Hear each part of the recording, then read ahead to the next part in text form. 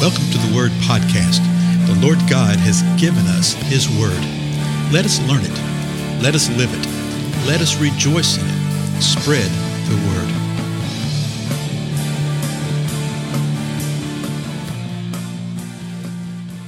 Blessings, everybody. This is Dale. Thank you so much for joining with me today on the Word Podcast.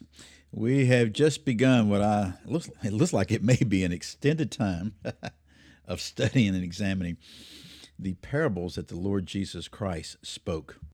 Now, the good thing about that is, with just about any subject matter, I think you can cover a huge portion of the truths of the Word of God. You know, you're not necessarily limited in one thing.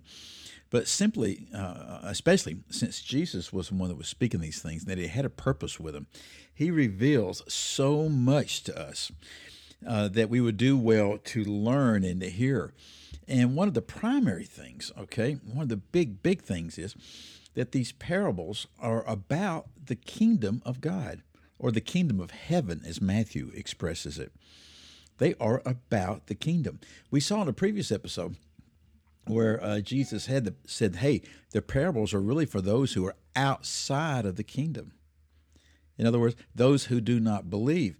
Those who believe will understand, and it's been given to them to know the mysteries of the kingdom of heaven. These parables reveal the mysteries of the kingdom of heaven. But the parables are for those who are outside, who don't believe, who are outside the kingdom of heaven.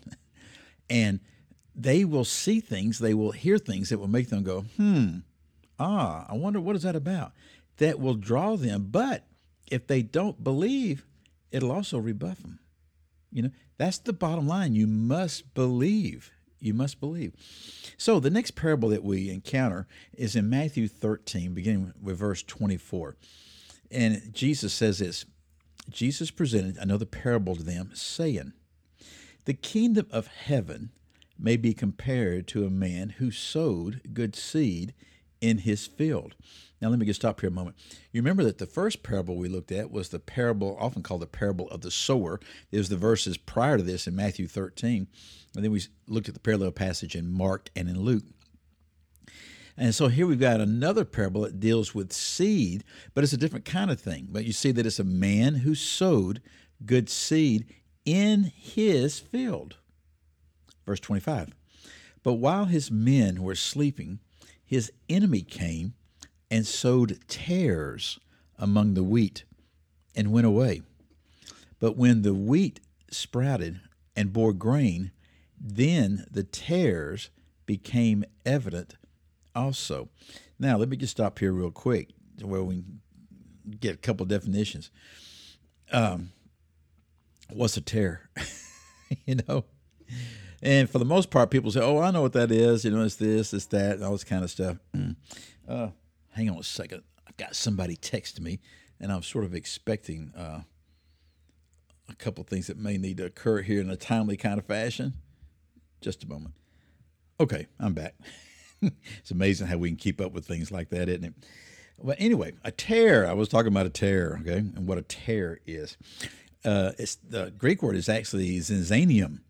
And the definition is a kind of darnel resembling wheat. Well, that doesn't help, does it? It looks like wheat, but the grains are black. And so it looks just like wheat while it's growing and everything, but when it brings forth fruit, it doesn't bring forth grain that is useful or fruit that's useful. And so it looks like the real thing until the time of harvest. Oh, that's interesting, isn't it? So let's start with verse 25 again. But while his men were sleeping, his enemy came and sowed tares among the wheat and went away. But when the wheat sprouted and bore grain, then the tares became evident also.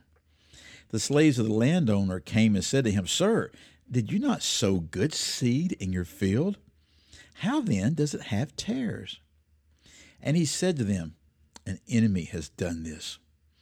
The slave said to him, Do you want us then to go and gather them up? He said, No. For while you're gathering up the tares, you may uproot the wheat with them. Allow both to grow together until the harvest. And in the time of the harvest, I will say to the reapers, gather up the tares and bind them in bundles to burn them up, but gather the wheat into my barn. Now, this is the only place that this parable appears. I don't think there's a cross-reference over in Mark or Luke or another account of this. So Matthew's the one that deals with it. So what's being said with this right here? Again, as we've said before, just look at the facts, deal with the basic facts, and then say, okay, Lord, what is happening right here? You have a man who sowed good seed. An enemy comes along, and he sows bad seed among the good. It's growing, and it looks like the same thing until the time of the harvest starts to come and the grain starts coming to head, starts bearing, and they realize, wait a minute, we've got a bunch of tares out there. A lot of that is not of any good. And so the slaves were saying, hey, you want us to go rip up those tares? And he says, no, don't do that. Just leave the tares there, because when you uproot them, you may also uproot the wheat. And then he says, this is what's going to happen. Let them grow together, and a harvest time is coming. And when we harvest, I'm going to tell the reapers, gather together the tares and bind them in bundles and burn them up, but gather the wheat into my barn. He says the kingdom of heaven may be compared to a man. And then he expresses this. So what is Jesus saying right here?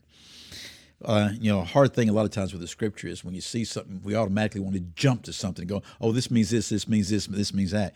And quite often it's correct, particularly if you've been a believer for many, many years and you've studied the word for decades and things like that. Yeah, quite often correct. But you do want to hold your mind back a little bit and say, Lord, what is this? And allow him to reveal even more what's happening. There is no doubt the picture right here, particularly because of the last verse, of what's going to happen when the Lord returns, what's going to happen in the last time.